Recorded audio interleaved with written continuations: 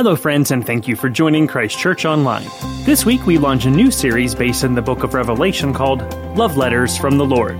Between now and Palm Sunday, we will examine a letter from Jesus to one of the 7 churches in Revelation to glean what Jesus was saying to them and to us as a church. To get us started, we are joined by Nathan Glover of the Urban Impact Foundation as he preaches on Jesus' letter to the church in Ephesus. Here he is with this week's message. Thank you for listening. Good morning, Christ Church. How are you guys? I'm glad. I am also great because I'm so excited to get to speak here today. You could not ask for a better setup than what our band did. Wasn't that powerful? Oh my word.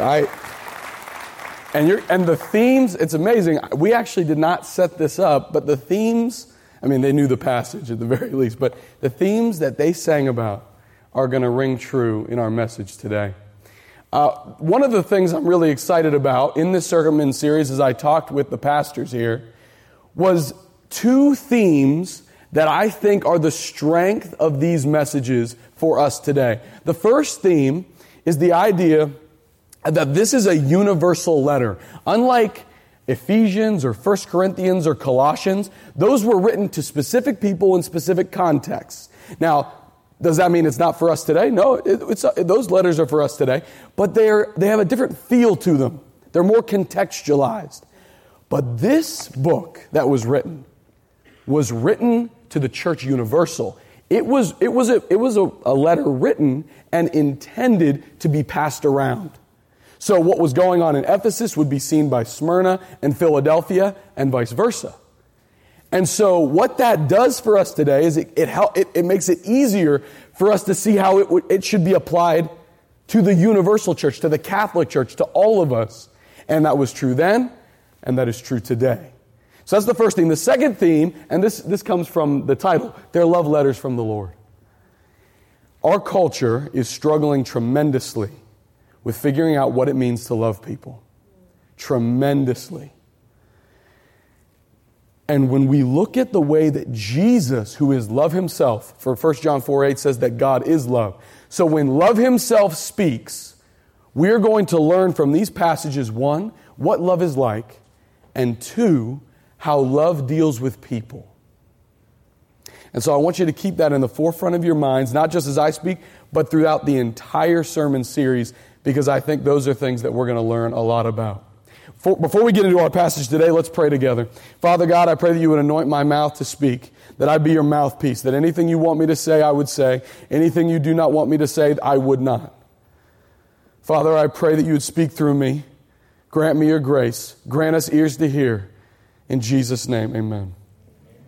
So if you have your Bibles, open them with me to Revelation chapter 2. If not, they should be on the side screens. Just a little intro to myself. My name is Nathan Glover. I work for Urban Impact Foundation. I am the eldest son of Pastor Ed Glover. I love him too. Yes, that's awesome. I'm happy. He's not even here and we're loving him. That's great. So I love Dad, and Dad has been good to me, and I'm excited to get to speak. Not on his behalf, on the Lord's behalf. But anyway, so let's look at our passage. Ephesians chapter 2, verse 1. What I'm going to do is I'm going to look at each passage individually and then give some commentary to kind of bring out what that passage is saying. Okay, so let's look at verse 1. It says, "To the angel of the church in Ephesus write, these are the words of him who holds the 7 stars in his right hand and walks among the 7 golden lampstands." So the first thing that we should look at is who's talking. Who is the him? It's Jesus. Revelation chapter 1 is setting up the idea that John is writing this letter, but he's writing it in the spirit of the prophets of the Old Testament. When the prophets would write letters, when they would speak, they'd say, "Thus saith the Lord of angel armies," or "Thus saith the Lord of hosts." And so what is John doing? He's saying, I'm writing this letter, but it's not my message. This is the message from Jesus. And then how does he describe Jesus? He says he holds 7 stars in his hands. Now, one thing we need to know when we're looking at Scripture is that when the Scriptures refer to stars, often but not always, they're talking about angels. That stars are a symbolic reference to angelic beings. And so he has 7 of them in his hands. Why 7? Because this letter is to 7 churches. And so he's saying the 7 angels that empower your churches, that protect your churches, Jesus holds them in his hands. And then it says that he walks among golden lampstands. What's that all about? Those golden lampstands are referring to the churches. So in the Jewish mind, when they think 7 lampstands, they're thinking of a menorah. Right? 3 on the sides and 1 in the middle. It's a menorah. And what did the lampstand stand for in Jewish thought? It stood for the wisdom of God. The wisdom that shines out into darkness. And so when the churches are being compared to these lampstands, what John is saying and what Jesus is saying about them is that you are the wisdom of God shining into darkness. And so what Jesus is saying is that what John is saying by giving Jesus this intro, he's saying that the power that you need, Jesus holds it in his hands. He holds it in his hands. And he's walking among you. And he's watching you. Verse 2 says, I know your deeds, I know your hard work and your perseverance. I know that you cannot tolerate wicked men, that you have tested those who claim to be apostles but are not, and have found them false. I'm going to also read verse 3. I think they're connected. You have persevered and have endured hardship for my name, and you have not grown weary. What's he saying? These people have a passion for truth. They are willing to defend it. They're willing to take persecution for it. And they are willing to shine lights on heresy, on lies, because they're not willing to live in darkness. And we'll see later that they are also obedient in the face of disobedience. And the Lord Jesus says that this hasn't made them weak. It's made them strong. You would think that a church that is facing persecution from without, that is facing heresy within and disobedience from within, would be a fledgling little church barely surviving. But Jesus says, no, it's the opposite.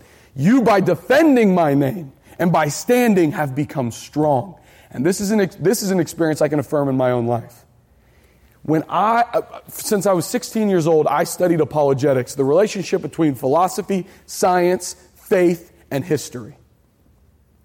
And so I've had a passion for truth. And I found that when I bring that passion before opposition, you would think it would weaken me or would make me discouraged because I'm facing opposition. It actually does the opposite. What it does for me is it causes me to nuance my thoughts. It causes me to break down, what am I saying? What am I believing? Why am I saying it this way? And after the struggle, I come back stronger than when I went into it. It's like lifting weights. You're lifting weights and you're breaking down your muscles. But what are you actually doing? You're breaking them down that they might get built up bigger and stronger. And that's exactly what's happening in Ephesus. And Jesus is saying, well done. Well done, church. You are standing for my name, and you are soaring on wings of eagles. You're running and not growing weary. You are walking and not fainting. But then in verse 4, it turns. Look with me. Verse 4 says, yet I hold this against you. You have lost the love you had at first, or you have forsaken your first love. I'm going to read verse 5 too because it's connected. Remember the height from which you have fallen. Remember and do the things you did at first. If you do not repent, I will come to you and remove your lampstand from its place. Whoa. That is a serious threat from the Lord. Remove the lampstand. Remove their witness. Remove their church. What is Jesus saying?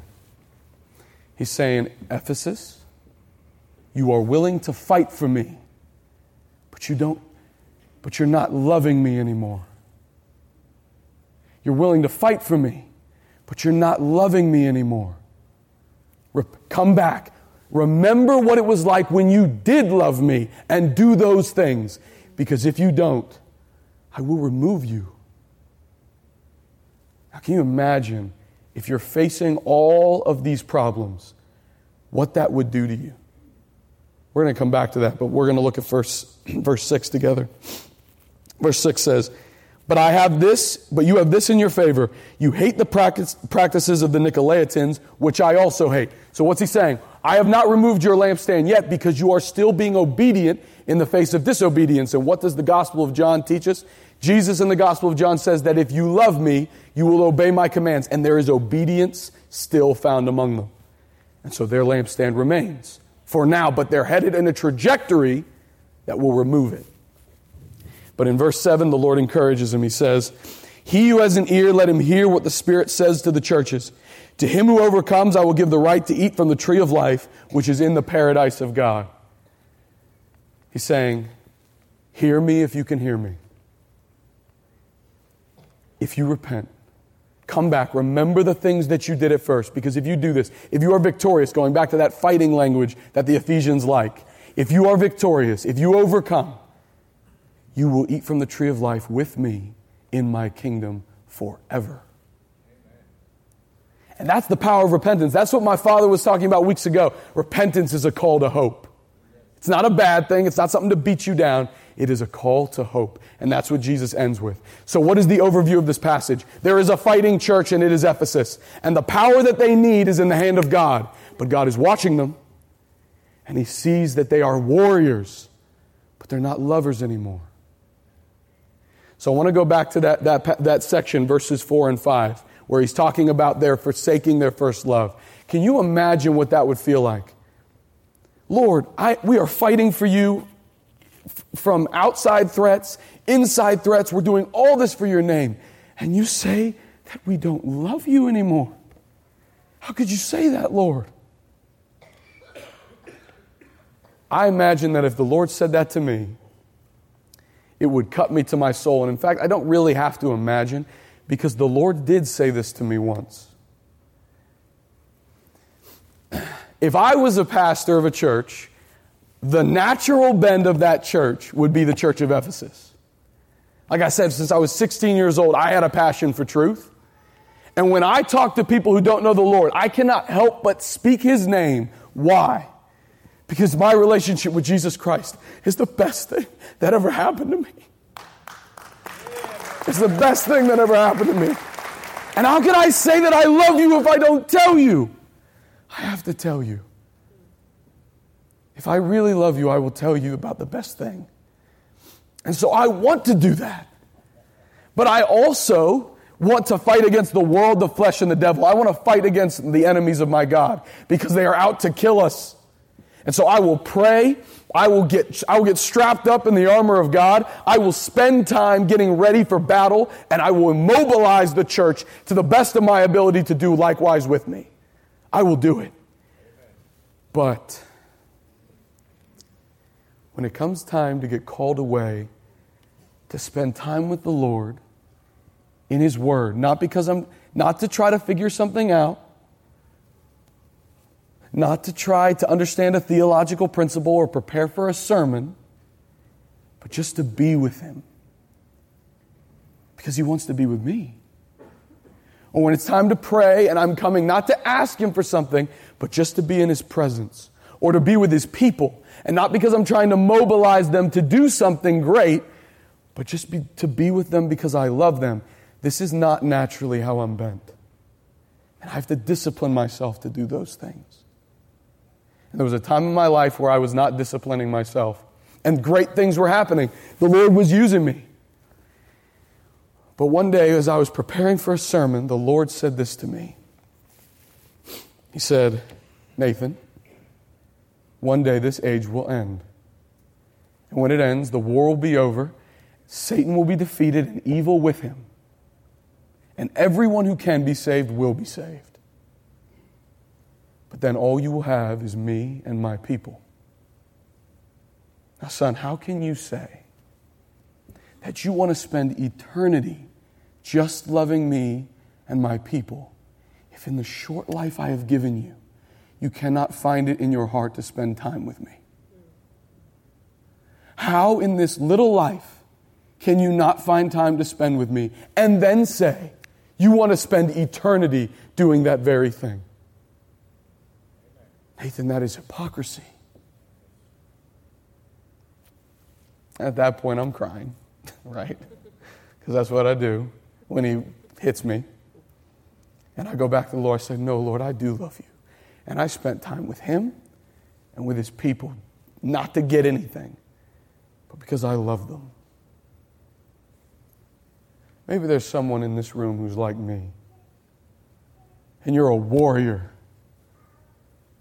But you struggle to be the bride of Christ. Spend time with Him and with His people for its own sake. Repent with me. When Paul sent the letter to the Ephesian church, he gave them two images that come back, not come back in the passage, but they're represented in this passage. The second one is the armor of God, and the Ephesian church clearly stuck to that one. But the first one is the bride of Christ. People say the Bible uses sexist language. I say it cuts both ways. We're all brothers in Christ. We're also all brides of Jesus. Right? I'm a bride of Jesus. I am, right? And so are you, fellas. We are the bride of Christ. But the Ephesians have taken a second thing and made it the first thing. They put the cart before the horse.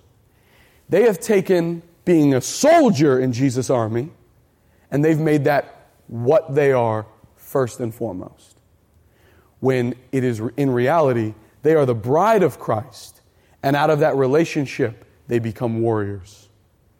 C.S. Lewis makes a beautiful statement when he says the following. He says, "You cannot get second things by putting them first. You can only get second things by putting first things first." And that is why the Ephesians are going to lose their lampstand. It's like if my bride, my wife Amy, came to me and said, "Nathan, I am first and foremost a sandwich maker for you, and then I'm your bride." So, in other words, so then it'd be like, "Well, Amy, if that's the case, like, when you get, like, if you get sick and can't make sandwiches, like, are you not my wife anymore? Or like, if you are not good at making sandwiches, are like, we done? Or like, what if I become a hot dog man in the future? And like, I don't even want sandwiches. Like, marriage annulled? Right? Like, no, that's crazy. But that's what the Ephesians are doing. They're saying, we're warriors first. And then we're your bride. Jesus says, no way, because the war will end. Take a second thing and they made it first. What is a church that doesn't love God? A church, it is dead. It's not a church at all. A church that doesn't love God is a school. You come, you get your lesson, and you leave. That's a school. And that is not what a church is. Schools produce ideas, and ideas need soldiers to propagate them. That's how it works. Why do ideologies like Marxism always come with soldiers? Because that's what they need. And the Ephesian church has produced a school. And it is this very thing that is disqualifying them from being a lampstand. And so when Jesus says, I'm going to take away your church, I'm going to remove you, He is doing the most loving thing that He can possibly do. Because He's saying, look, the thing you're fighting for, the thing you're bleeding for, is the very thing that you're losing. It's the thing that you're losing. And you will force my hand to take it from you. Don't do that. Come back and love me as I love you.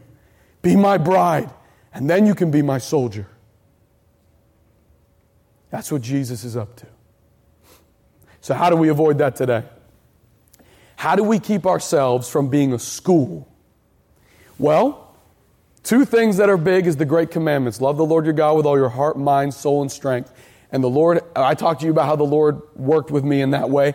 And there's a lot that could be said there, so I don't really have time to get in to the details of that. But the second commandment, which Jesus said is like it, is to love your neighbor as yourself.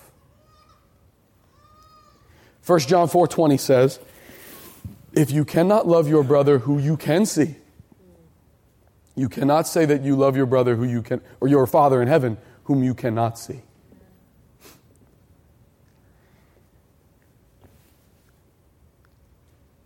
Church is a place where we come together to love each other as Christ has loved us, to love our neighbors as ourselves. How can we do that if we're not involved in each other's lives? It's not possible. Now, I'm all for giving lessons. I'm giving one right now. But if the reason that you come to church is to get a lesson, then you're missing a big part of what church is. When I was young, I was homeschooled for most of my education. And so I spent a lot of time with my family during the week. But I would look forward to the weekends because that's when I'd see my friends. And my parents let me see my friends a lot. Like almost Friday through Sunday, I'd get to see my friends and then back with my family during the week. If you are not plugged in here, church will feel like a chore. It just will. Because you're going to get your lesson, and frankly, you could do that online. You can get better sermons than the one I'm preaching online. You can. Andy Stanley's out there. Right? Plus all Billy Graham stuff's recorded. But what you can't get is this. All of us together. Worshiping the Lord as the body of Christ. That's what you can't get.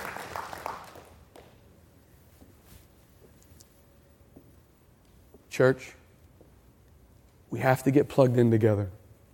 And so if you're not plugged in, I encourage you to join a small group, Bible study. There's awesome adult education here. Holly Campbell leads an awesome, fantastic section of that. I was a part of it this last year. Great opportunities to get involved. And I know life is busy. My life is incredibly busy. And I'm not saying we got to be friends with everybody in the church, but we need to have some friends here. Because that's how we love each other. But the second thing is, if you have been here a long time, and you have friends here, and you do look forward to it, here's what you need to do. Open up your friend group to invite others in. When I first came to this church, I was in middle school. And I didn't know anybody my own age, and I came from a context totally different than this, because I grew up in the inner city. And so when I got here, it was hard to make friends my own age.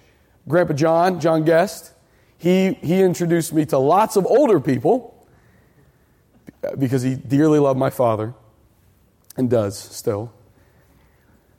But I didn't know anybody my own age. Well, the youth pastor at that time I believe this is what happened. I don't know this, but it seemed like this is what was happening. In other words, the youth pastor went to a table with two young men at it, talked with them, left. Shortly after that, they called me over to come sit with them and hang out with them. And so I came over and I sat with these two guys, and for the next 2 years, I looked forward to seeing those two guys every time I came to church. And it was through those two guys, because I was hungry for community. I was hungry to be at home here. And so through those two guys, I met everybody else in church. And by the time I'm a senior in high school, I become a leader in the youth group. And I'm bringing my friends from the north side in droves to youth group here. But it came because two young men were faithful to include me in their friend group. That's how it started. We can do this. We can do this. People are dying. And they're dying for community. They don't want to go to a place that's just another school. That's just another thing they need to do. They want to find home. So church, let's do that. Let's bring them home to a church, not a school, a place where we love one another as Christ loved us, and we worship Him together, which is unique. I can worship Jesus by myself throughout the week, but when I come here, I worship Him with all of you. Let's pray. Father God, thank you so much that you made us for community, because the first community, the Trinity, is what life is all about. So Lord, help us not to ever reject that. Help us always to receive that into our lives. Help us to want to be in each other's lives, even though it's hard, even though it is a little bit dangerous. But Lord, that's what life was made for. And so, Father, I encourage anyone who's in here, and I bless them in the name of the Lord Jesus Christ, who's seeking community and doesn't have it. May they find it, Lord Jesus. May they find it. May they be in this church a people. May there be in this church a people so united under your banner that the world, the flesh, and the devil cannot stop us and will not stop us, and we will never lose our lampstand. In Jesus' name, amen.